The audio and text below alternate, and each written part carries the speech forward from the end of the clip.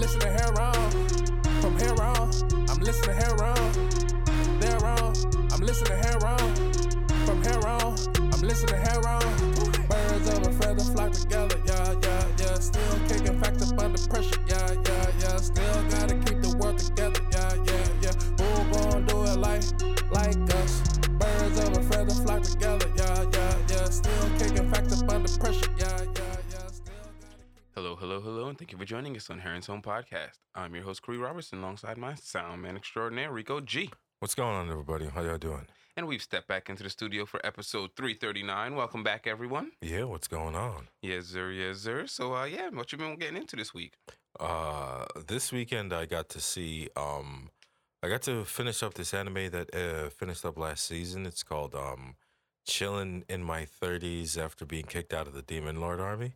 Okay. So that one was pretty cool. That ended up being a pretty chill, like, fantasy anime. That was pretty standard, but enjoyable. But the story kind of ended up pretty deep at the end, which I thought was actually pretty cool. But and I also saw another movie about a murderous bear in the woods. Oh. And I saw Winnie the Pooh, Blood and Honey. So that is another take on the murderous bear in the woods. Yep, absolutely. And that's pretty much it. I've just been playing a little bit of Pathfinder, messing around with the Lich class and having some fun with that build. And that's pretty much it. I haven't seen anything else. Oh yeah, I also saw Avatar in preparation to see the new Avatar. So I gave the old one a rewatch. The original Avatar. Yeah, I gave Avatar 1 a rewatch in preparation for Avatar 2. Okay. Did you get anything new out of watching Avatar again?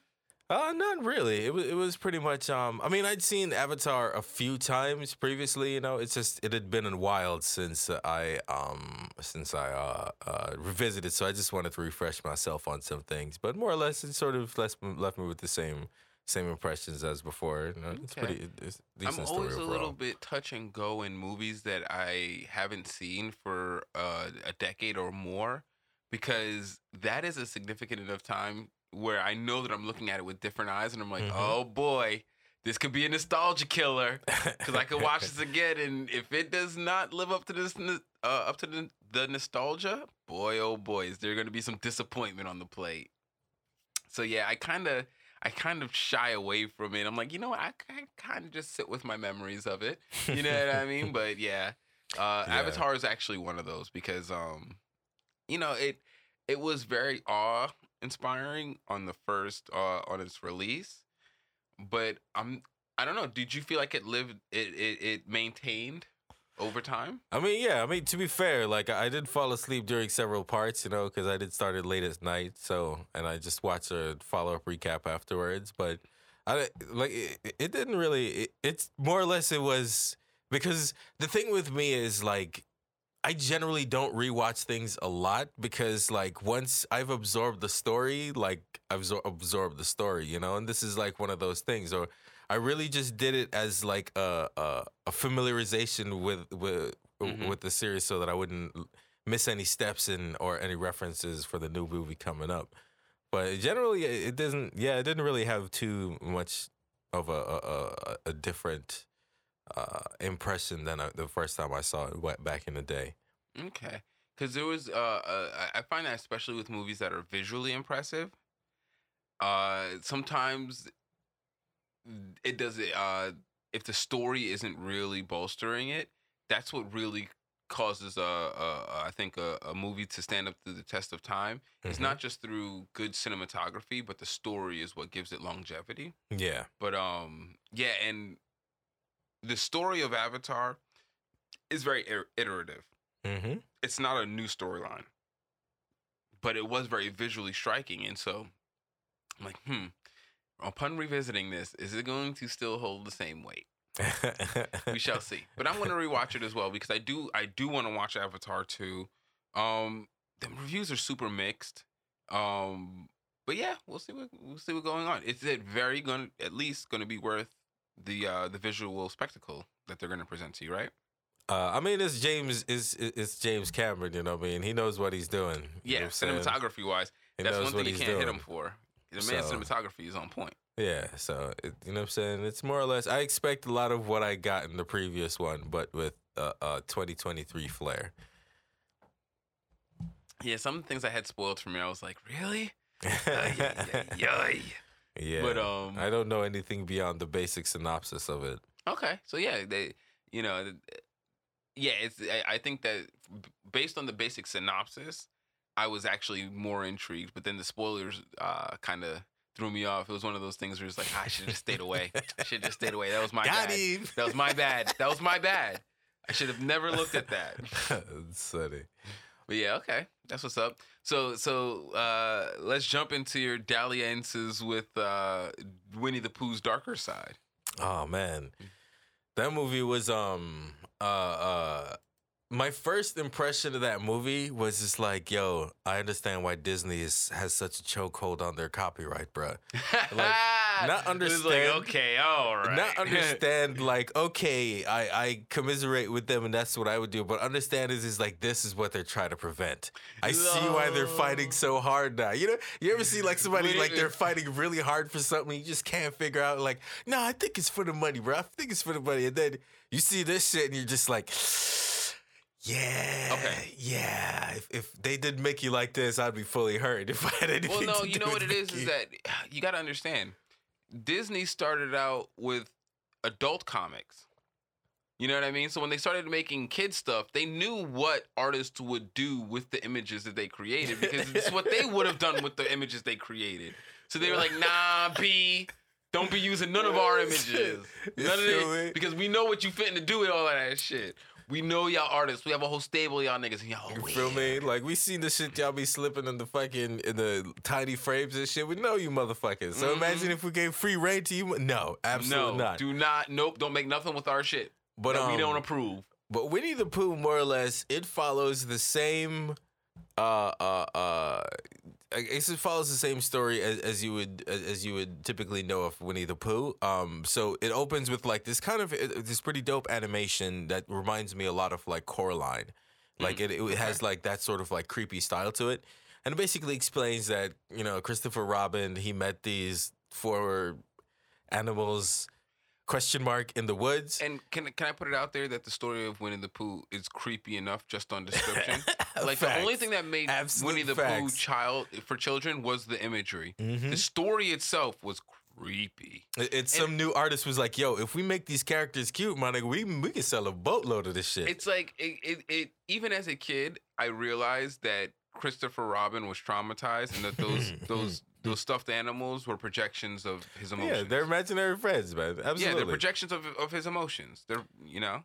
So he meets these animals in the forest, and they he hits it off, you know what I'm saying? And everything's all to the gravy. But then at some point, Christopher Robin's got to grow up and go to college, and he's like, all right, guys, I'm gonna head out. You know what I'm saying? Like, it's been great, but you know what I'm saying? I got to be an adult and I got to do real world shit. So he But hold on, heads B, off to college. your basement is the chill spot. What you mean you going to college? Nah, he was out in the forest with us. You know what I mean? He was out there visiting this shit. But you're the beer connect, nigga. What you mean? this is the first part in the movie where it's just like, but why'd that happen though? And then it was like, nah, shut up, nigga, just roll with it. So he leaves and goes to college, and then that year they had a particularly bad winter and they couldn't hunt for food. Again, why do these animals need assistance hunting for food? Who knows? But they've been around humans too long. They got lazy, bro. I guess just as a matter of fact, they decided that the only way to settle this is to eat Eeyore.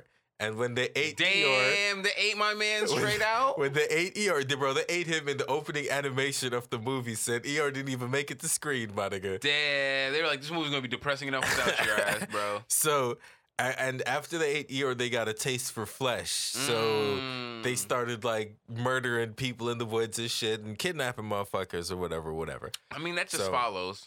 That's the, again, you know, why would that happen? Shut up, nigga, just go with it. You know what I'm saying? It's just like, all right, I guess.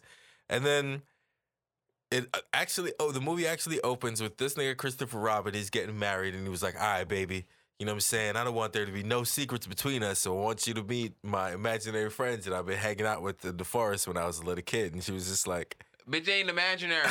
she's like, yo, I do appreciate her skepticism, though. I appreciate her skepticism. Wait, he as did well that as after the her- marriage? No, before. While she was still the fiance. You know what I mean? Okay. I'm about to say, bro, that's fucked up. Yeah, after he's like, the marriage. I don't want no secrets between us. So now before we that you get locked married, in and you a captive audience, come witness my crazy. he's like, before we get to that point, I want you to make an informed decision about how nuts I am, so you can run or decide to stay. And so, she's ride or die, so she follows this goofy ass nigga out into the woods. And then that's when they find out in the worst way possible that Winnie the Pooh and Piglet are now murderous. Again, question mark animals. They're like half human. They're like humanoids with like fucking a deformed Winnie the Pooh head and a deformed pig head. So I don't really know what the fuck to call them. I think you call them shut up and go. Exactly. That's pretty much so much of this movie. And then I do kind of like how I'll start with the positives, right? I really, really like some of their cinematography. A lot of this movie takes place at night. Okay. And there's some really, really beautifully lit scenes and beautifully shot scenes. Listen, if you can make night shots visually striking and not just fucking dark it. blotches, Yes, sir. I think that is shit. difficult to do. And the movie ends with like this cool set piece with like an exploding car. And even before the car exploded, they did some really cool shit with like the headlights of the car. And just like that whole scene was like, just looked really, really good. They did some awesome shit with the Winnie the Pooh silhouette walking behind. So, their cinematographer was working their ass off despite the script. I have a feeling that the creepy Winnie the Pooh and the creepy Piglet is definitely going to fuck with me. I have a feeling that's going to fuck with me.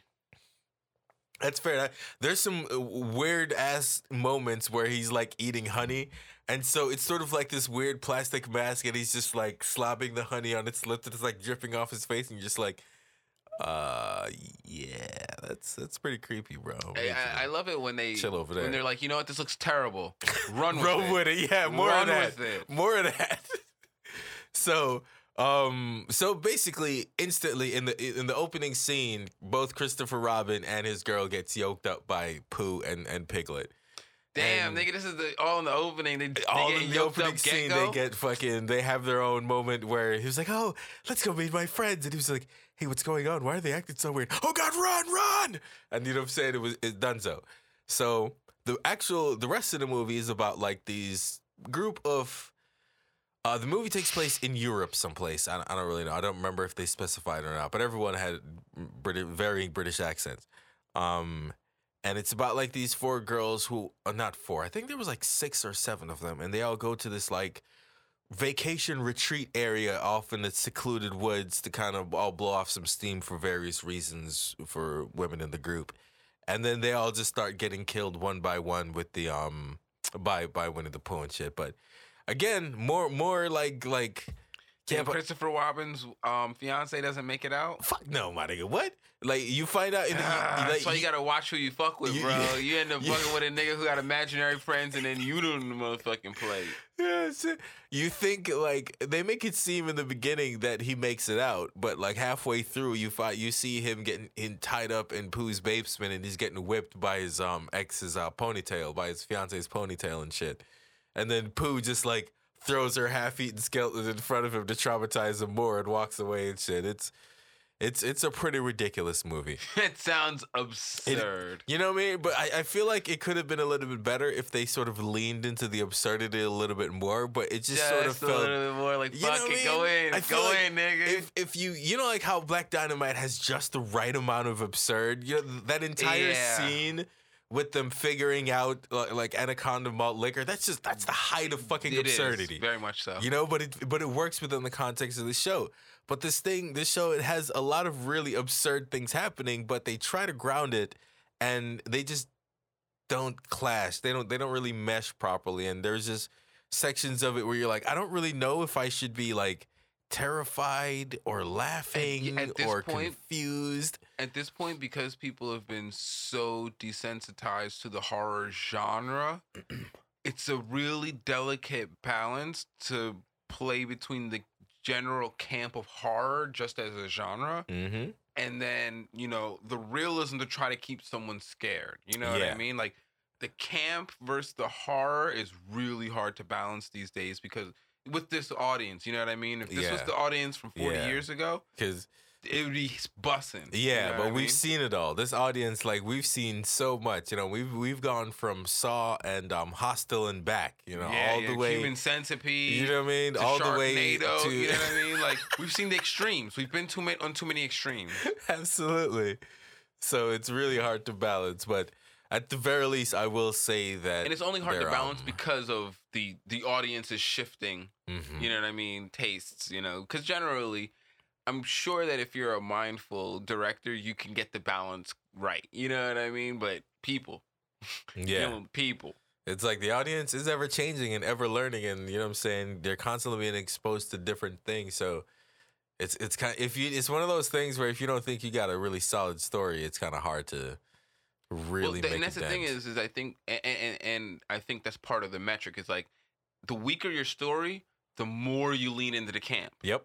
The stronger your Facts. story, the more you can lean into the horror. You know Mhm. what I mean? And I think that's the pendulum swing that you're trying to catch at the right point. Like the first Paranormal Activity. Is that what that was? Yeah, Paranormal Activity. Mm. That the first two Paranormal Activities, like those two movies were lit, bro. Like I remember that first one. I was just like, yo, I would burn this fucking house down. You kidding me? Insurance. Fuck that, bro. After I reviewed them cameras after like the first or second night, I was like, yo, if you can stay in this house if you want to, but I'm out this bitch. Yeah, sometimes people are just like a little bit too much. Like, you gotta have lines. You know what I mean? Like, no, this bitch is haunted. I seen some shit I can't explain and that no one else can explain. I'm leaving, and you should come with me. Yeah, like stop it. You know, but nope. Yeah, but what's really funny is like the spouse is always, no matter how fucking well the person who saw this and explained it, the spouse is always like, you're stressed, you know? I think if you just take a little bit of time and relax, everything will be okay. Just come on, just relax. Just go upstairs, have some tea, just relax, get some rest, you know, it'll be all okay. Unless that tea has promethazine in it, my mind's not changing. For Yeah, like, you know what I mean? Unless you're finna drug my ass, I want to like relax and feel like, okay, now I can figure out a plan to get the fuck out of here. What is wrong with you? facts, bro. Facts, but I'm always mad at the spouses in horror movies for that shit. But they're sort of complicit with whatever is usually haunting the house. Well, that's the thing about being a victim. Is like 50% of it is with things that you did that led you into this point in time, bro. Like that's half of Now the I'm problem. the worst enemy now. The rest of it goes on the person or whatever victimized you, for sure. But half of it is whatever you did to put yourself here or now, because you had agency up until that point. And most of the characters in this movie had some agency, but a lot of them were pretty goofy. Like a lot of the kills were some of the kills were pretty goofy, bruh. Pretty goofy. Like there was this one time when they were running away from Piglet. See, that's what I'm worried about. I'm like, yo, this nigga Piglet, jeez. If I see this nigga kill somebody, it's gonna ruin something in me, bro. They were running away from Piglet and they ran into this big ass indoor pool, and somehow they get separate. They get spooked, and one of them fall into the water, and they get separated from each other. And the one outside the water gets knocked down, and when the one inside the water sees the Piglet going for the coup de grace, and the one outside, she gets his attention. And so Piglet first, he tries to like whip her with his he's got some chains on him. He's got Jesus some long Christ. ass chains on him. You know what I'm saying? For What? every time motherfuckers up. So I can't. Yo, I'm trying to imagine the scene, and it's like, yo, it's so weird. Like I understand all the words you're saying, and I'm struggling to make the image in my mind. Shit, like don't Because- worry. If you watch it, you'll have that exact same feeling. You're like, yo, I see and recognize everything that's happening, but I just can't make sense of any of it. That's just, hey man, I guess it's worth a watch for that at very least. It's if you go in with the right context. Like I had to stop, and so I reorient yourself. yeah, full disclosure. I watched that movie in two separate viewings. Like I saw the first opening movie. I saw the opening scene and shit up until the first kill. Then I was like, oh, it's one of these bullshit slasher films where like they're just like killing women all the time. All right. I was like, man, I don't really want to watch this shit. But then, like, I think I saw a review of something online that sort of recontextualized it as like, I don't want to say a bad joke, but that sort of just gave me a different perspective. And I was like, all right, so I guess I just have to be in the mind space and realize that I might be throwing away an hour of my life. So all right, cool.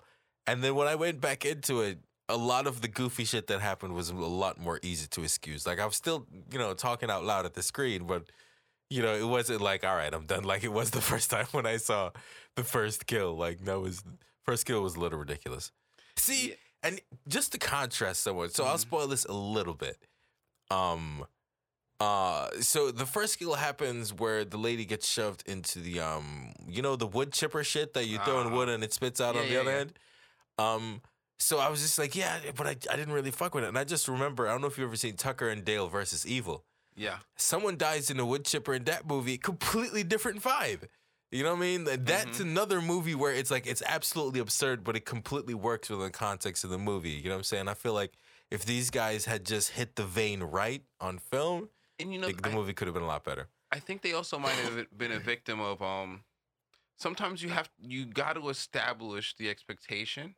Facts. Because based on the fact that once you reoriented yourself, the movie landed a little bit better. Yeah. Makes me feel like, because especially in that, the way you describe the scenes is still hard to visualize. It's like, oh, they just couldn't. It was almost impossible to prepare the viewer for what they were about to put in front of them. And so, unless you were just completely open and had zero, expectation, a completely blank slate, which is difficult to do going into a movie, you weren't going to be, you might have found this jarring, you know what I mean? Yeah. But, I guess that's what happens when you're doing, because I feel like this is some avant-garde shit, you know what I mean? Like, this is definitely, like, pushing boundaries. It like, is absolutely. They were like, yo, I have an idea. This is like an idea. This is not like an established thing that we're going to play off. No, this is just an idea I got. No. Y'all finna ride with me or what? It is. But then again, I fuck with wild swings like that because I really, really like Abraham Lincoln Vampire Hunter for that reason. Because I was just like, for the same reason why I also like Cocaine Bear. Because I really like fun, wild, crazy movie. That's one of the reasons why, that's part of the aspect of movies that really appeal to me. It's not only the spectacle, but also like that the successfully nailing the absurdism of certain things, especially when they're like parables or mirrors of real life in some way. You know what I'm saying? Okay. But this one, it didn't really hit like that. Like Tucker and Dave vs. Evil, that was great because that's like the One Punch Man of horror movies. You know what I mean? Yeah, that had a message. It's absolutely poking fun of the actual horror movie genre, and the way they did everything was just organic and very funny. If you haven't seen Tucker and Dale vs. Evil, it's fucking hilarious. Alan Tudyk, he's hilarious. It's good stuff. But I would say if you got some time to kill and if you're like a little bit drunk or something, you know what I'm saying, or something, I would not necessarily recommend watching this movie sober. You know what I'm saying? But I would definitely this is definitely a movie to just kill some time with if you know what you're getting into. Because I feel like, I don't know, for me, like the first time I started watching it, I was like, this is too much. And then I continued watching the exact same movie, and it continued to ramp up, and I was just like, yeah, it's not too much anymore. It's sort of the right amount of too much. Okay, so would you say it was better? I don't even know what to compare it to. Would you say it's better or worse than Megan? Oh, I would say Megan is better for a lot of reasons. Okay, I would say the thing that Megan has over this one is Megan had a very clear vision, and they stuck to it and nailed that vision quite well. Yes, and the visuals in Megan are really fucking good. Mm-hmm. And I feel like this one, they had a vision, but somewhere along the line, it's like they didn't do enough, man, or maybe they didn't do the right amount of they didn't do the right amount of too much. I don't know. maybe you might be able It to was missing understand a something. little. I don't know what it was. Absolutely, It was missing a little absolutely. je ne sais quoi. I would say the movie is like hovering between a 5.5 and a 6.5 for me. Oh, but wow, it's okay. like That's watchable. yeah, you know what I mean. It's like watchable, but don't expect anything great. That's why I said you'll enjoy it more if you're a little bit inebriated for sure. Okay. So what is the actual name of it? I believe that's it. Winnie the Pooh, Blood and Honey. Blood and Double Honey. check. Blood and Honey. All right. I like Yeah. I like the name. I do like the name. Blood and Honey. But yeah, it's a. Oh yeah. Do you know how that's about disgustingly average. thick Blood and Honey would be? Oh yeah, that sounds really gross. That'd be like impossible to clean out of anything. Oh, can you imagine trying to swallow that? No, This nigga Winnie the Pooh is a savage, bro. he is. He's a absolutely is. savage.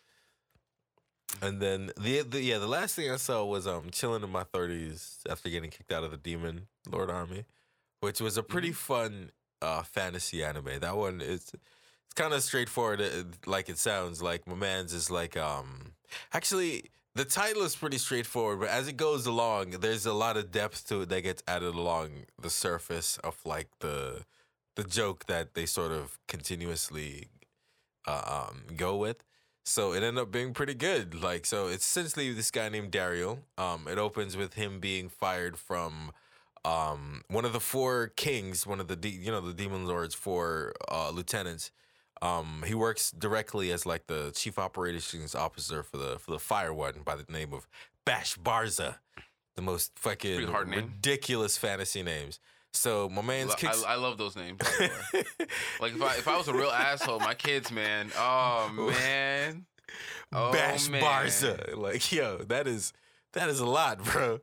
But, Stormregard. Like what the fuck? You named your kid Stormregard? Yeah, nigga. Fuck what? yeah, what you mean? That shit is hard as fuck. He's about to conquer some shit.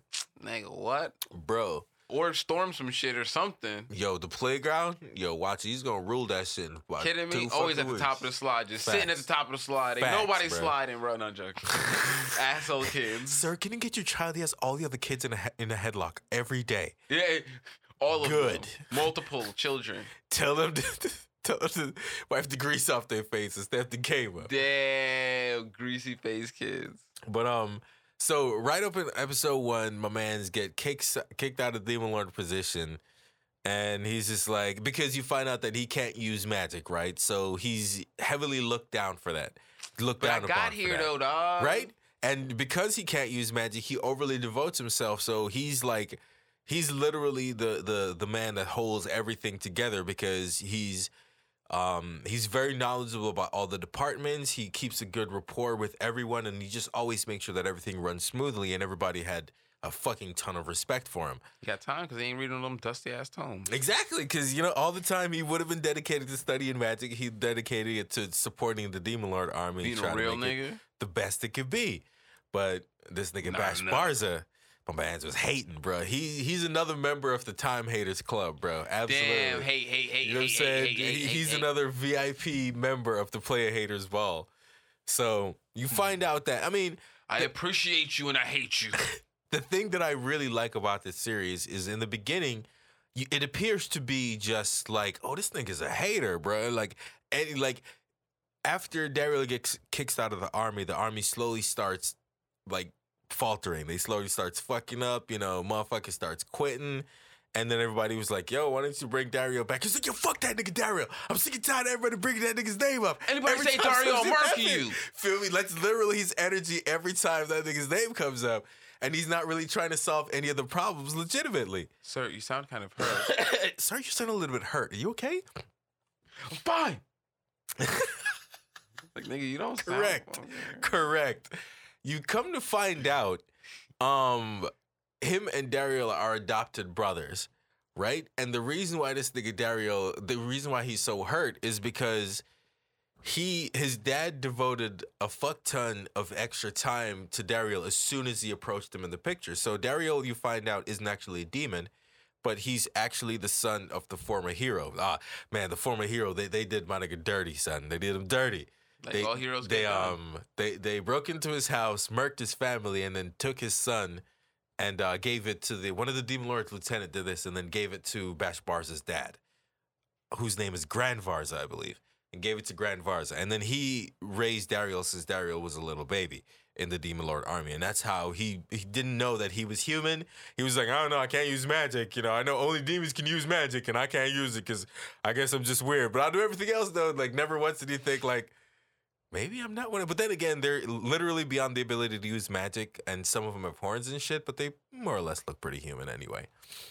Close enough. Yeah, you know, it's just other than this massive glaring detail, there's no other way to tell. Listen, of all of the vices of the demon army, racism's not one of them. Well, Of all the vices. some of them kind of hate humans a little bit, I know, I but just fucking- we accept all races. We're talking except about for the humans. employment. Yeah, In employment except for the matters. humans.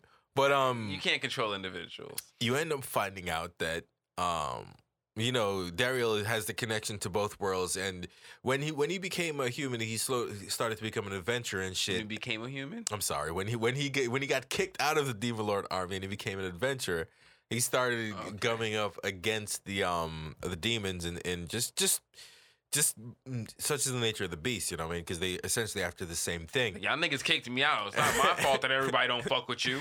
And he actually had the exact opposite response. He was still trying to maintain peace because he was like, man, they took care of me for 30 years, so I can't just turn my back on them like that. I still got to help out everybody. I mean, one nigga took care of you. The rest of these niggas is really just kind of dirty ass niggas. No, I'm joking. Fuck. So he was able to actually broker peace. But my favorite thing about this series is that when you find out about his connection with his dad and his adoptive brother and shit, you find out the reason why this nigga was hating was because essentially he felt like he was replaced by this other dude. And at no point did his dad ever like, oh man, my real son is kind of hating on my adoptive son for some reason. Like he never really like attempted to raise his son in that manner. I mean, he's a demon. Do you gotta raise demons? I'm sure. Yeah, of course. But all the children thing need to be is, raised. but he raised Dariel though. You know what I'm saying? Yeah, and that's another thing Humans that made need him. compassion to be raised. Demons don't need shit. I throw your ass into a pit, nigga. Eat your way out. No, I'm joking. That's fucked up. Right? But And that, wouldn't that be what you would expect of a parent, a demon parent? Would be like, I'm not gonna raise this thing. It's gonna grow old and eat me alive. No, I'm joking. But because Bash Barza grew up seeing that disparity in how they were treated, that sort of bred a huge resentment in him that sort of... Rightfully, I mean, I can understand why. Right, you know what I mean? That's what I really appreciated about it, because in the beginning, it just looked like he was just being your typical anime dickhead, because in anime, especially in fantasy, a lot they like to do the dickhead who's a hater because of status. Like, yeah, I'm a noble and you're a fucking commoner. There's no like, reason I don't why. fuck with upstarts. Like, you know what I mean? I'm above you, so you just need to get in line. Exactly. At first, that's what it seemed like, but then I really appreciate like the more in depth. Did they ever explain Grand Varza's preoccupation with the human child? A little bit. More or less, he just sort of it's just the same that parent shit. Like he just saw the baby and like he just couldn't. I thought he might have been like on some prophecy shit. Like, yo, child raised by demon in prophecy, yo, is gonna take over the nine hells, kill the other lords. If I'm the demon that raises that child, then I could run this shit. I don't know. I figured it might be some shit like that, but nah, he was just he was just had a smitten heart. by the baby. Yeah, he was just smitten by the baby, and he was it? like, "Yo, I gotta raise this kid." And even when he introduced him to the other one, he was like, "Yo, this is your big brother Dariel. He's gonna be supporting you from now on." But you know, Bash Barza wasn't sure. All Bash Barza saw was just like, "Oh, my dad left for ages to go fight a war. I couldn't go see him." And then when he comes back, he has essentially this kid who's saying that I'm supposed to be his little brother. Like, I don't even know this nigga. I wanted to see you. Like, I wanted to chill and fuck with you. Like, who the fuck is this dude right here? So that's where, like, it's like when Ned Stark brought back Jon Snow. Damn. It planted that seed of hatred right there in that moment. Exactly. And because they're kids and they don't have, like, the tools to be able to express that and deal with that, it festers and manifests it into something that causes problems later on. But... I really appreciate that little bit of depth in what is otherwise your pretty much standard like run-of-the-mill fantasy anime where your main character is mysteriously very strong. He joins an adventurers guild. He goes on adventures and, you know, it ends at some point. Yeah. But that's dope. Yeah, I fuck with, you know, Dariel chilling in my 30s after being kicked out of the Demon Lord army. It's only 12 12 episodes, and I'm pretty sure it's not getting a season 2, but I definitely enjoyed I like a season little 1 for what it self-contained was. story. I do. like that. Like a nice 12 episodes, and it ends at a pretty good place. And I still left there's a lot of mysterious and meaty stuff in the background, too, if anyone actually wanted to watch it, so I didn't spoil It just everything. sucks for me because the only way for that to really happen, gotta kill them niggas. You gotta kill Gotta all be of sure. them. So All to them be niggas sure. I fuck with, they gotta die. Otherwise, I'm gonna be sitting here wondering. I'm gonna be making up fan fiction. What? What? Nigga. Sonny. If blogs existed in my fan fiction Leave days, no bro. stone Oh my unturned. goodness. So many stories. Just headcanons blasting off. So you're saying we're going scorched earth? Bro. But yeah, that's funny. Oh, That's what's up. Sounds fun. yeah, it was pretty entertaining. Yeah, I'm looking forward to catching Mando this week. Yes. But all right. Mandalorian. Let's go ahead and let's jump on into some of these here topics. Some interesting stuff was going on this here week. So did you see after all of the major publishers pulled out of E3, it is now officially canceled again? Whoop, whoop, whoop, whoop. Yeah, I'm pretty sure E3 is not coming back. This was supposed to be its triumphant return after its big long hiatus, and so Well, they ain't fucking Yeah. with E3 where they're like, yo, we don't need you. We could just do our own shit. yeah, and see that's the thing is like there's no partnership in these things. Everybody's just out to make a dollar, and it's like yes, I get it, E3. And whoever's throwing the expo, you want this to be a in some vague way a money making venture, but I don't think you're gonna make a whole lot of money, especially not if your business model is to somehow charge the indie vendors, which is what I've been seeing is what's happening in things See? like in Evo and stuff. Like the big acts draw in so much of it. So like Sony and Microsoft don't pay to go to those events, or they pay nominal fees, and then the indies who want to set up their booths and all that stuff. The thing is that it's not a huge expenditure for Microsoft to set up an E3 show because they have all of that stuff. Mhm. They own all of that equipment and stuff already. Whereas to charge so much to the indie developers and then they have to then go and invest in the ability to have a decent booth and or show. See, E3 isn't modeled right, you know? I figured it had to have been something like that because I'm like, yo, I was like, yo, in my head, the only way something like E3 could have failed is if E3 is somehow abusing the creators or the people Absolutely. going there 1000%. because the other creators, they literally do that at Comic-Con, they do that at D23, they do that. Sony has their own thing, like they do that very same thing all the other time with other people. So there must be a reason why they're not willing to do it with you. All they have to do is set up E3 as a 2-part event where it's not just industry. Because the thing is about E3 is the reason why it's hard to make money is because it's not really a consumer event. It's an industry event. Mm-hmm. And so a lot of the attendees are invited. And so there's not a huge market to selling the tickets. What they can do is they should have a consumer day and a vendor day, or several vendor days followed, and then have the last day be a day where they invite people in to come see what the people are, and they can sell tickets that way because that is an inflatable that's an inflatable sale that they could jack up the price on because people who are willing to go to E3 or interested typically will spend a significant amount of money. Like you could probably charge a significant amount of money for E3 tickets, given that the amount of people who are gonna go are looking to spend that kind of money on something like that. and like the level of people they get access to for going is worth the price. Like, You know what I mean? man, it's crazy to me how some people Poorly they run, have just like poorly run. Yeah, like you have such a great opportunity, you just squandered it like And that, I'm bro. not That's to say your it's bad. easy. I'm not saying it's easy, and I'm not saying it's cheap. But I'm saying for the level of resources and people that they have at hand, it blows my mind that they couldn't make that work. Facts. Unless they didn't want to make it work, which Facts. is another thing. If It they is were just done with it, absolutely then they couldn't within be your done with it. power to have done that correctly. Absolutely. But yeah, maybe it's something they didn't want to do anymore because of the amount of resources it takes. which is a shame, but understandable.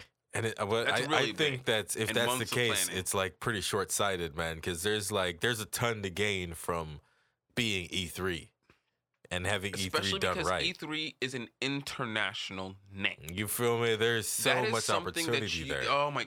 And that's the thing is that the scalability of events that are international are phenomenal. When you are not drawing upon solely the local patronage for an event, jeebus, man, it's the difference between being good and being great. You know what I mean? Like Hell it's a yeah. substantial amount. And so for E3 to squander what it had in its ability to have an international gathering centered around this industry sucks. Yeah, absolutely. Especially with the fact that E3 used to be a hub for esports. And it's like, come on. Because I used to love the fact, like, I'm a more casual consumer of esports, you know? And so I like to see maybe a shooter, an FPS tournament, a MOBA tournament, and an arena tournament. I want to see all three of those. But usually, if the big, like, Evo is going to be fighting games. It's going to be a whole bunch of fighting. You know what I mean? Or another one might be strategy games. And it's not going to be as diverse as what you would get at, like, an Evo, which is an industry event. So it'll draw those kind of crowds. You know what I mean? It's the kind of thing that was really good about BlizzCon esport events because they had such a wide range, you know? But, it's like you knew that there was a certain level of skill that was coming because of the international market. Like you know, to just to be able to eligible for that, you know it's just killers everywhere. Yep. And that would have been a great opportunity. I don't know. But then again, maybe America's not even the error. destination anymore, man. Because This maybe that's an older conception that I had. Because there was a point when America was for sure an international destination for big name video game events. Maybe that's not the case anymore. I don't know. Because I just can't imagine like leaving that kind of value on the table with the E3 name. Yeah, some people be whack though. You know what I mean? Like Blockbuster couldn't imagine going out of business when Netflix came to them asking to help them out either. So yeah, God, these guys are so, and you know, and that's why I hate when people like, if you have like certain business standards and you want to do certain type of business, people like, oh, you're hard to work with. Like, can you imagine trying to do business with these people and having very viable ideas with reasonable tangible future evidence? sight? No, and, this thing called the internet, it's gonna change the way we do things. And they're I like, don't nah, think your B, model's gonna be sustainable to. I got this. Oh shit, man! To do it again, it's like samurais and guns, bro. I you know, that must have been a tough one for samurais because they knew they weren't going to beat those guns. They knew they weren't going to, especially You can't break those cuffs, sir. Especially when they started using siege guns. Because yeah. don't forget, like That Japan was was introduced to guns after Gatling guns were made, and after Napoleon was like, hey, you could use these on people too. By the way, like there you know, before that was Napoleon's big you know, contribution to warfare was that he used, you know, siege weapons on people. He was like one of the first ones to use those big guns. But anyway, yeah, you got to update your thinking, man. Got to update your thinking. But yeah, trying to do business with people who just are completely recalcitrant to all of the ideas that you bring to the table. Now, those people are hard to do business with. They don't hear shit. You know what I mean? But yeah. Wow, that was a tangent on the tangent. But yeah. E3, man. I'll miss E3 because I always enjoy events, the big spills that come after it. You know what I mean? Just the info dumps, you know, all of the footage. Like, that's usually worth a couple of days of entertainment for me. So, yeah, I'll miss that. But what are you going to do? Moving on from that. Dude, you know, these video game companies, let me tell you, bro. The video game landscape is very dangerous these days. You gotta watch out. So, are you familiar with Mischievous Studios? No, I am not. They make games. and a few of them have had some controversy in the past before, but you could look them up. But they made this game that seemed on the face of it very interesting. Well, I shouldn't say very interesting, but it seemed like it would probably be entertaining. It's a anime waifu game where it's a anime waifu that you get to pick out that helps you do your taxes. Okay. Seems At first I was like, God, no, it helps you do your taxes. I was like, okay, so he's using his powers for good. Yeah, you know what I mean? Like it's an anime waifu who's trying to help you get to do something that is, I guess, socially responsible. And everything is all fine and dandy until you start playing the game. And towards the end of the game, they start asking you for real life information. Got it. And they're like, here, let's fill out this tax form. What's your social security? What's your credit card number? And your wife gets a scammer. It gets real dicey. Now Steam, initially they didn't see this because this was later in the game, past where the review of it was, and so it passed all of the metrics up until that point. Sneaky. And so I guess some people were like, dude, no. What is going on here? This game is asking for this information. There's no disclaimer. There's no terms of service. There's no understanding of confidentiality or privacy agreement. Like, what's going on with this? So Steam immediately is like, whoa! They pull that shit immediately. Like, we're not gonna be part and parcel to this shit. What the fuck is going on? Now, this is the thing: is that technically, no harm has been done. The problem is that the potential for harm is epically high. And that's funny because that's the first thing that popped into my head, and I was listening to another podcast talk about it, and that was like the first thing that everybody mentioned. And I was like, yeah, dude, like, how could that slip by? But it's like, when you look at the history of the studio, it's like, oh, they were just playing games. They just wanted to see how long they could get away with this. You know what I mean? I don't know how much they intended to do with it. I don't actually know if they intended to harm. It's just that you can't play these pranks that have such high potential for harm. Yep. You've put yourself in a position now, you know what I mean, where you're in possession of a whole lot of private information that, sure, you haven't done anything with yet, but why are we to trust you when you garnered that information without direct? You know what I mean? Even though they did directly ask you, the game, it's just that they had an anime waifu ask you rather than, a faceless bot. I mean, it was like, dude, don't do that. Don't do that. I can't speak for anybody else, but they can't get me to trust them ever. Ever. I don't trust titties. I'll never give titties no money. See, that's especially why, because you especially went through the trouble of getting me to lower my guard before you attempted to stab me. And that means that you're the type of person that premeditates hurting people.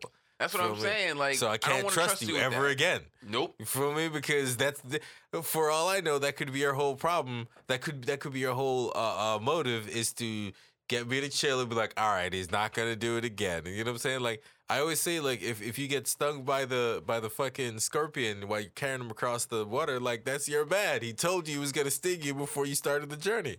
I don't know why it reminds me of that Family Guy episode where Stewie's at the baseball game and he wants to catch the ball, but he has a bat that Peter had gotten him. The kid next to him catches the ball and he goes, I'll trade you the bat for the ball.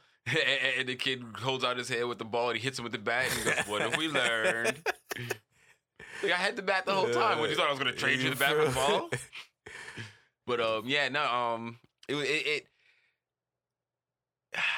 the problem is that it's probably kids playing the game. Adults, through the process of maturity, have hopefully girded themselves against the use of sex as a way to get money from them. Unfortunately, in all likelihood, it's probably kids. And it sucks because it's like, yeah, this is actually something that you would want kids to engage with to learn these skills, but not to a degree where they would be inclined to go find this information to continue to play the game. Because, like, from what I understand is, like, you can't progress through the game. You can't fill out your tax return. It's like, wait a second. Yeah. Why can't I just put in fake information? What's going on here? That shit is intentional. That shit is super intentional. That shit ain't no accident. Or at least I'm unwilling to believe that's an accident. I'm unwilling to believe that's not intentional. Because even if they weren't going to use the private information, I believe they want to find out what the dark patterns are. Like, what can we get these stupid kids to do? Mm-hmm. And it's like that information in and of itself could be even more dangerous than the credit card information that they or the the fucking metadata of how people behave in that situation. Mm-hmm. Absolutely. That's what got Ubisoft tanked. Mm-hmm. Because Ubisoft was under investigation, I believe. I believe it was Ubisoft. Was it Ubisoft or Activision? Oh, no, I'm sorry. It was Epic Games Store. I think it was Epic. Okay. But one of the big ones is under investigation right now for farming minor data for information about dark habits, which is the patterns of behavior that lead them to purchase things maybe that they might not have meant to purchase. Like, dark habits is explicitly a degenerate consumer term. Like, it sucks. Like, when they're talking about dark habits in any kind of consumer algorithm development, they're farming the psychological things that you do to make mistakes. You know what I mean? This is not how you consciously make purchases. This is what tricks you're susceptible to get you to purchase things, which is why the Epic Games Store doesn't have confirmation buttons. It's like, oh, you wanted that? Well, it's yours. Like, wait, what? Sorry, I wanted to no look refunds. at it. Nope, sorry, no refunds. Sorry, yo, savages. Utter savages, bro. This online fucking environment is dangerous. So yeah, don't play anime waifu collectors that ask for your tax information. It's probably not safe for your shit. Shit, don't put any of your tax information into any app. That's a trap. Yeah. Honestly, and you know what's funny is that I started doing my taxes myself a couple of I wanted to say a couple of years back. It's been almost 15 years now, but it's not as hard as it seems. It's really not. And the trick I did to confirm I was doing it right was that I would go to the H&R Block, and the first couple times is I would actually just like pay them to prepare the filing, because you could pay them to prepare your taxes, and you can pay them to file your taxes. You pay them for the preparation, and then you just verify your numbers are right. Man, after I got it right 3 years in a row, I was like, I got this shit. It's really not as hard as it looks. You know what I mean? Like, there's ways of getting your taxes done without having to go through internet or paying somebody exorbitant amounts of money to file it for you. But nonetheless, yeah. Sorry, don't know how I got on that tangent. But yeah, man. Do not just be careful on these games. At least the Steam platform tries their best to keep them safe, and so if you encounter something you don't like and report it, it'll likely get taken down. But yeah, be careful. Some of these games is wild. They are very, very wild, you know. And the unfortunate part is that I think they target mostly kids. Because most adults, I don't think, are going to fall for that. They're like, tax information? Fuck out of here. I don't even know my tax information, goofy ass nigga. I don't know where I put that shit. But yeah. Moving on from that. So, did you hear Disney's latest move? Mm-mm. So, Disney is moving to close Marvel Entertainment. Oh, that's interesting. Yes. So, you know, Marvel Studios produces all the cinematic stuff. Mm-hmm. Pretty much everything else with the Marvel name comes out of Marvel Entertainment. Aha. And I think that you've mentioned this guy before. Ike Perlmutter. Ike Perlmutter. Yeah. So he's pretty much the Bobby Kotick. Oh yeah. But he's Marvel. been out like a bunch of shit. Yeah. And so he's a problem. Yeah, he's been big problems, and he was beefing with Feige and Bob Iger, and I was like, all right, my nigga. Yo, the balls of this man. Mm-hmm. The balls of this man. So yeah, Disney's pretty much had it. At this point, they have said publicly that there was redundancies between Marvel Studios and Marvel Entertainment that were stifling the growth of their IPs, that they have a vision in the future of consolidating their storylines so that they can bring the production of their movies and their their other transmedia entertainment into a better schedule, which makes sense. Mm-hmm. I'm sure they would have been fine doing it with the structure that they had if Perlmutter wasn't a fuckball and actively went out of his way to monkey wrench a bunch of plans. And it was something that was very obvious from the day that he tried to get Kevin Feige fired that he was not going to be amenable when attempting to, which is probably why they had such difficulty with bringing their IPs into alignment. You know?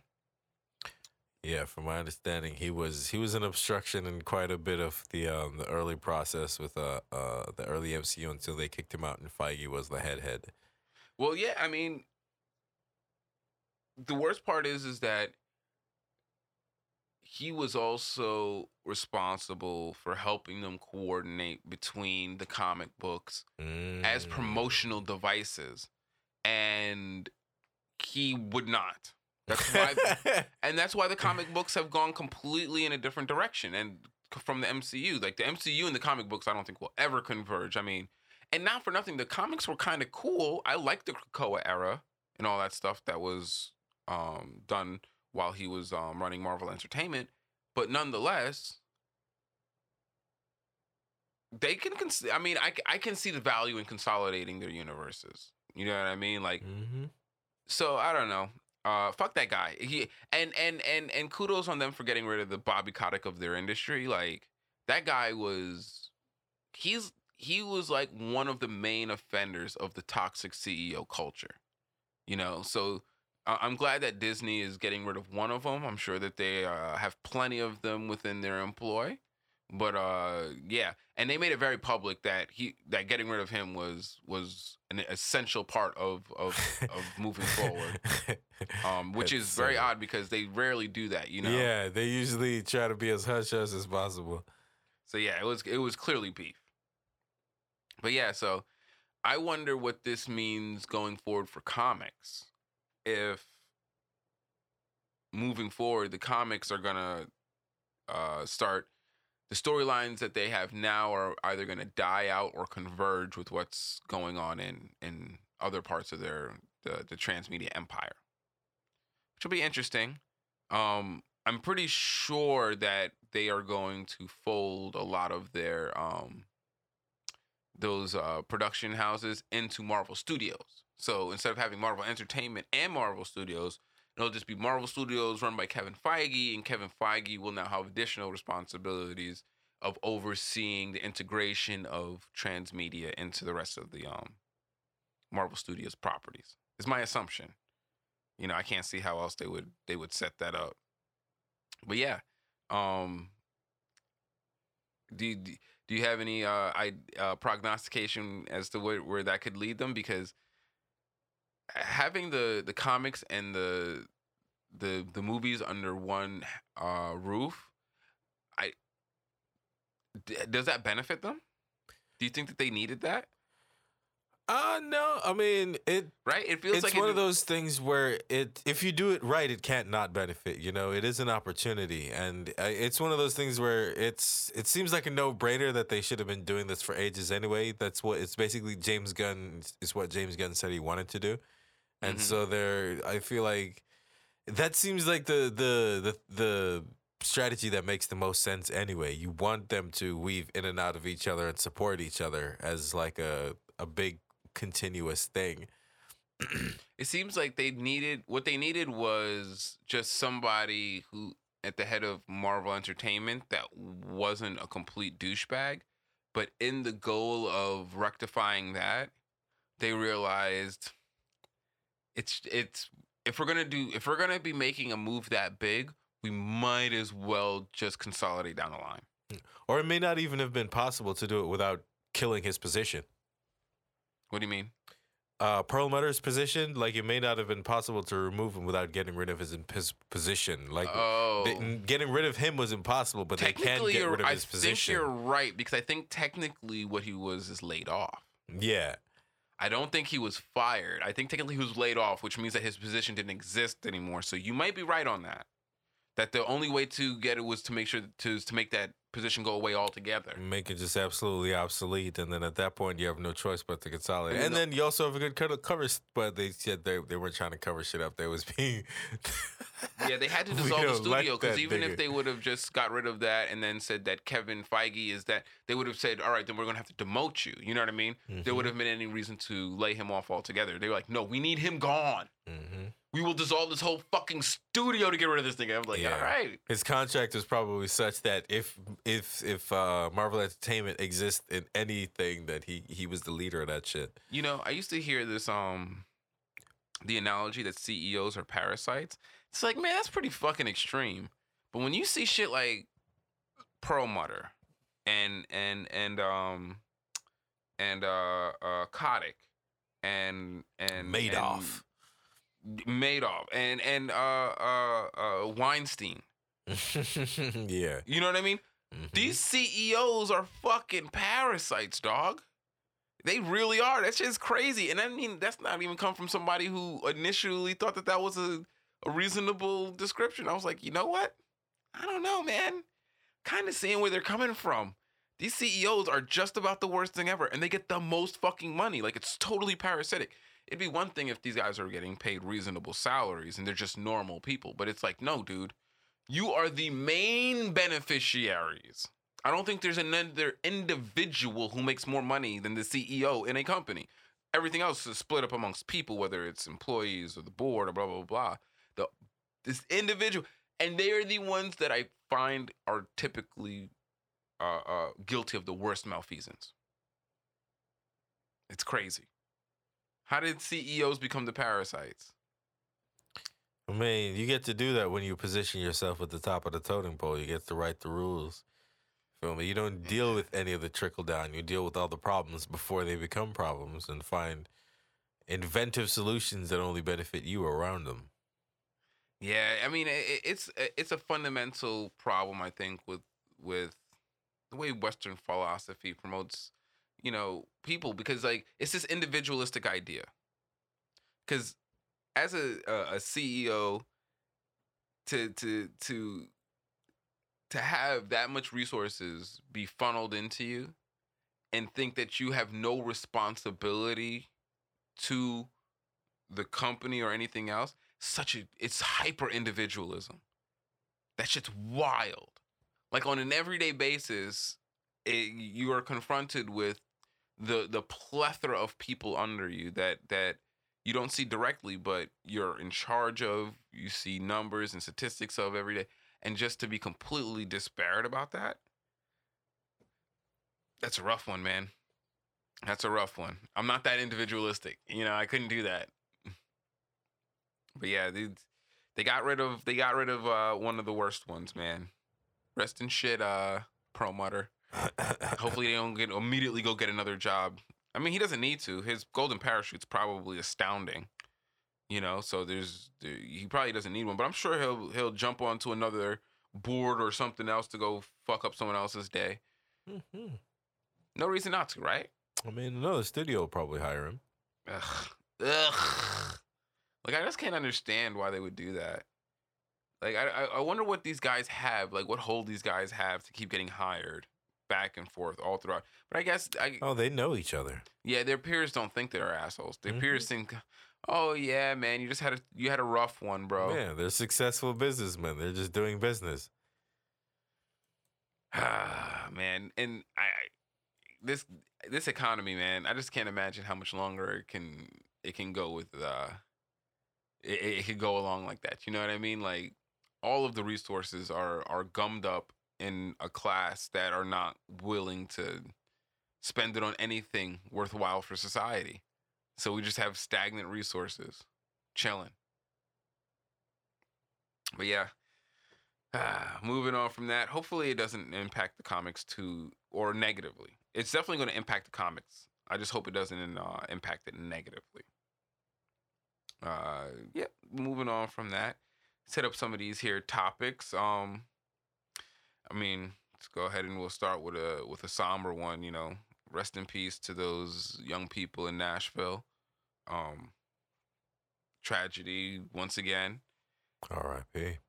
there's an issue, in this country. When such targeted violence happens, but there's no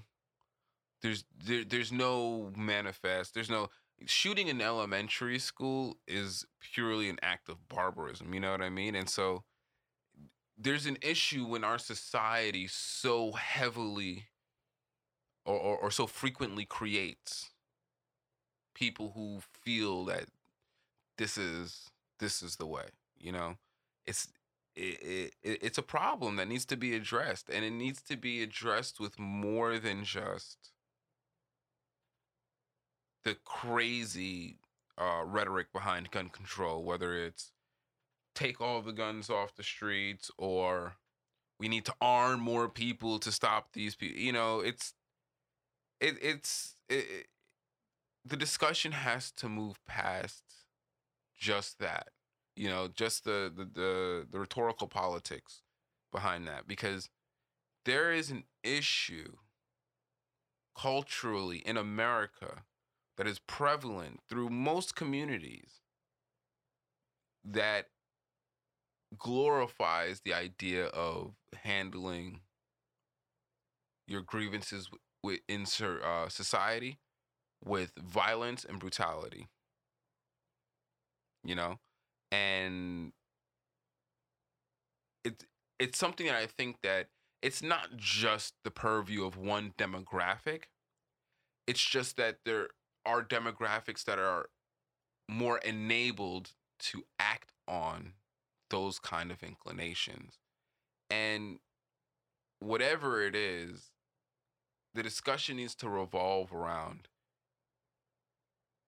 dealing with creating social safety nets. And I'm not talking about like government programs. I'm talking about community social safety nets where even if you don't feel like you're part of a clique or a group, that you feel like you're still part of a greater community, that even as a individual, you still have some value. Because I believe that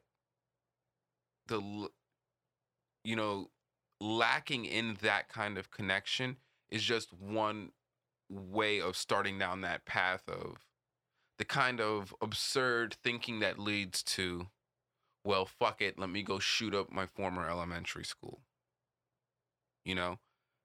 That's not something I don't think that somebody comes up with flippantly on a dime. It's something that's thought of over a long period of time, and it takes a lot of isolation and ostracization for somebody to get to that place. This youth was a transgender youth who was obviously very neglected by the community, and that's not to say that it's the community's fault, but that is part of the goal of community, is to catch those kind of situations to help keep our community safe from the inside. It's bad enough that there are external threats to communities. You don't want those threats to come from the inside. And that was, a young person who attacked a former institution of their own education. There's a lot to unpack there. I'm sure that there's a lot of deep scars and wounds that were created and have been created. I just hope that in the healing process, a real discussion can be had about what is it that causes this kind of extreme behavior to become viable and then empowered, all over this country. Because if we can't organize ourselves to head that off, then, really what are, at some point, I wish more people would come to grips with what is the point of all of this governance that is set up if it isn't handling some of the more basic situations of public safety. you know, of distribution of goods, of keeping our infrastructure up to date and workable. I mean, the trains are just rolling off the tracks at this point.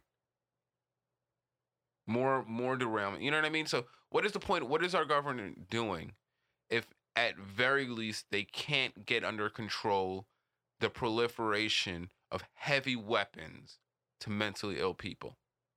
Because it's not as if, because it's not like crack cocaine or something like that, or mollies that people are making in their bathtub.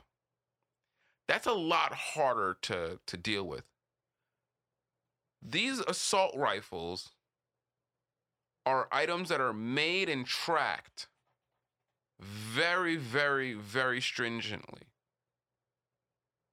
So, and from what I understand, this youth purchased these weapons, or I'm sorry, I keep calling them a youth. I believe they were 18, but this person was able to purchase their guns legally. And so why, and this is someone who's had a history, I believe, of mental health issues.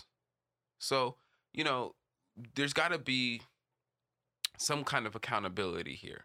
If they can't help the distribution of these manufactured items to people who are in distress, we got to square that circle somehow, and unfortunately, this gun lobby, I get it. I'm not even a proponent of removing all the guns out, but if we don't do something about the proliferation of assault rifles in this country, it's only going to make the public space for our children more dangerous, and the public space for our elderly more dangerous, because they'd be shooting at supermarkets and stuff. So at some point, the gun lobby is going to keep on pushing. I'm sure they'll claim they're doing it because, hey, we just got to protect our clients. But you're protecting your clients in an industry where, God forbid, the government and the population rules that your client is no longer protected by the deregulation of their industry. That they've created a armed mob. So now they've put the government in a position to where they are at gunpoint. Also, if we regulate this shit and say that you can't have these automatic weapons that can kill massive amounts of people, and we come to regulate it, you're gonna shoot at us now is the threat. Come on, man. Like, you know what I mean? Like, they've created that situation, and we have to be realistic with that. And unfortunately, it looks like unless the government goes door to door and removes these weapons, we're never going to see an end to the proliferation of all of these heavy weapons in society. Because the gun makers have already made it very clear over the past many, many decades that they are unwilling to monitor and regulate where their weapons go. So, this is another avoidable tragedy that, will create countless more victims, and I think the biggest victim, of course, is those children. But after that, we're a victim of our own inability to organize our governance to do its job. Whether that's through years of lobbyists transforming our Congress which is the legislative body, into a completely feckless institution, or whether it's, apathy of the people, or probably a conflation of the two. But it's led to a situation that's kind of dire. Like the gun situation in America is really bad. Like you don't see the frequency of gun violence anywhere else. And I mean, we're a big country. Don't get it twisted. I get it. 370 some odd million people. It's a big country. But, look at countries like India, Australia. There's countries in Africa that look at Nigeria, and Nigeria has got some pretty bad violence, but not even they have the levels of interpersonal violence in the population. They have, militia violence, but they don't have individuals that are just going up and shooting up schools at the level that they are in other countries. It's unheard of. In other countries, I mean the US. So I don't know. I hope there's a broader discussion. I hope that the healing starts with the families of those children and those teachers and the janitor, and it extends to the rest of this country, because at some point, there's got to be a change in the zeitgeist. But yeah, let me stop rambling on and on about that. It was terrible, man. But yeah, the schools ain't safe, man. Schools ain't safe. Moving on from that, so LA teachers just got off of a strike. Speaking of the schools, congrats to them. But see, that's my problem with the reporting, is that they reported it as the strike ended, but it's not with a contract signing. It's with a tentative contract to present to the board, which is like, that was literally the position you were before you went on strike. All of the stuff that they say that is drafted up and the school board said, sure, we'll sign that. They didn't sign it, and it sucks for the school teachers, because I'm pretty sure that the school board, because the school board there's no ramifications for them to gaslight them. There's no ramifications. They told them they weren't signing that contract before they went on strike. And so the idea that all of a sudden they're gonna sign that contract when they had the chance to sign it when they presented it to them the second time, it's like, come on, guys. You gotta report this as what it is. The teachers went back to work with no contract signing and an extension on the negotiation, which beholdens the school board not one bit to actually come to the table and actually sign the contract, which, and it's because the teachers weren't actually the ones who were looking for contract changes. By the way, the teachers were showing solidarity with the faculty and bus drivers who were asking for the contract update. So that's why the teachers went back to work, because technically they weren't even the ones waiting for the contract update. They were showing solidarity with the faculty they have to work with and see every single day, which kudos to them. But in the end, the faculty strike actually didn't get the signatory that it needed. So I'm hoping that in the end, the school board comes to the table in good faith, because I believe that's why the teachers decided to end their strike. But yeah, because Carolina, she was asking me about it, and the reporting that I was hearing and what she was saying wasn't lining up. So I was like, all right, let me go look back into this, because it seems like, there's been some discrepancies between the different outlets and how they're reporting it. And yeah, well, the facts on the ground are that they just have a tentative contract on the table still. So, I hope that their strike effort didn't go unwarranted, because if they don't sign that contract, they're not going to get paid for those strike days. And so, yeah, you hate to see it when people go out on a limb to show solidarity and then it kind of falls through. But, you should go into it prepared for that to happen, honestly. You got to be prepared for that to happen when you're going into a contentious negotiation environment. So, yeah, hopefully that'll resolve with a signature to that contract that kind of makes whole the faculty and bus drivers, because they are vital to the schools conducting their business every day, and so they deserve to have everything, which it would be nice if those unions were a little bit more homogenized, but you know, industries like to do that. You know, unions will fracture down to their individual services, but you know, that is what it is. It was nice that the teachers did show the solidarity, and hopefully that comes to fruition for them. But yeah, that was one. Um, Here, let's go ahead. We'll wrap up on this one here.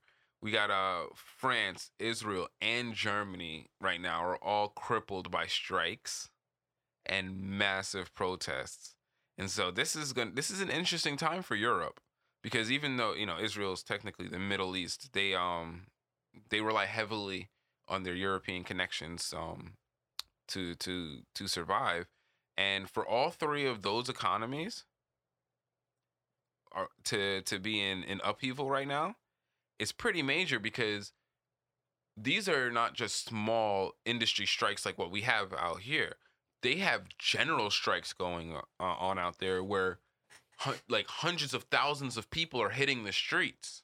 You know, in Israel's case, you know, it's a much smaller country, so you don't have hundreds of thousands. But in France, you have like a major movement of people out there hitting the streets to protest Macron and his forced raising of the retirement age. You know, and this is one thing about the leaders that is crazy. So in Israel, the they're protesting Netanyahu trying to dissolve the judiciary, and in Germany, I believe they're protesting the war economy that's being established by the parliament. And so, yeah, these are all big, major economic issues in these countries, and yeah, I'm interested to see, because of how dispersed this is. This is the prime time to see international worker solidarity, because general strikes are where it's at. Because just like I was talking about the LA teacher strike, and how, you know, the teachers can show solidarity with the bus drivers, but really, if they were one union, it would force the school board, you know what I mean, to come to contract. Because right now the teachers are just showing solidarity. There's no general mandate for them to strike. Whereas if the case was that there was a mandate to strike, you know, there would be no option. And that would force the school board, who needs the teachers. I'm sure that they think they need the teachers more than the faculty and bus drivers, which I would say there's an argument to be made that there's a substantial need for both. But they would more like to you know, capitulate to the teachers and force the faculty and bus drivers to take whatever they want, because the strength of the solidarity is on the teacher side and not on the bus driver side. But you know, that's one of those things that I talk about, is like the solidarity has to grow. Like the union is good. Now we need to use that to form like Voltron into the bigger Zord. You know what I mean? The larger entity. But yeah, so these general strikes going on abroad, super important, because if you see those three countries link up, or at least the left, because these are all, you know, neoliberal conservative governments. These are not like leftist socialist governments. You know, they might be more progressive than, let's say, our government, but these are conservative neoliberal governments at best. And so if you see the progressive workers movements in these individual countries coalesce and have solidarity and be able to put pressure on their individual governments with the backing of that international solidarity, I mean, steps. You know what I mean? Like that, and that's big. That's a big step. You know, and so yeah, I'm keeping my eye out on that. But yeah, to see all of these kind of movements going on, and there's, if the American labor force ever got into a general mindset and not just an industry mindset, and we joined into this, it'd be a wrap. Capitalism be on the back heels. But, we have too many divisions in this country already, like that we have to deal with socially before we can even get to the level of consciousness where we can have a general strike, but we'll go ahead. We'll wrap up on that. Keep our eyes open and our hopes high for that kind of movement in the future. But yeah, if you did enjoy the show, please feel free to subscribe to us. You can find us on patreon.com or on anchor.fm. You could also find us on the social media on Twitter at Kari_T and at Home Heron. You could also find us on Instagram at Heron's Home Podcast and at Heron's Homies. And you can find me on Instagram at RicoGVO. Remember, guys, time's only wasted if you choose to waste it. So learn from your mistakes. It's the only thing you ever truly will learn from. Thanks again for joining us and have a great one, guys. Peace out. Take it easy.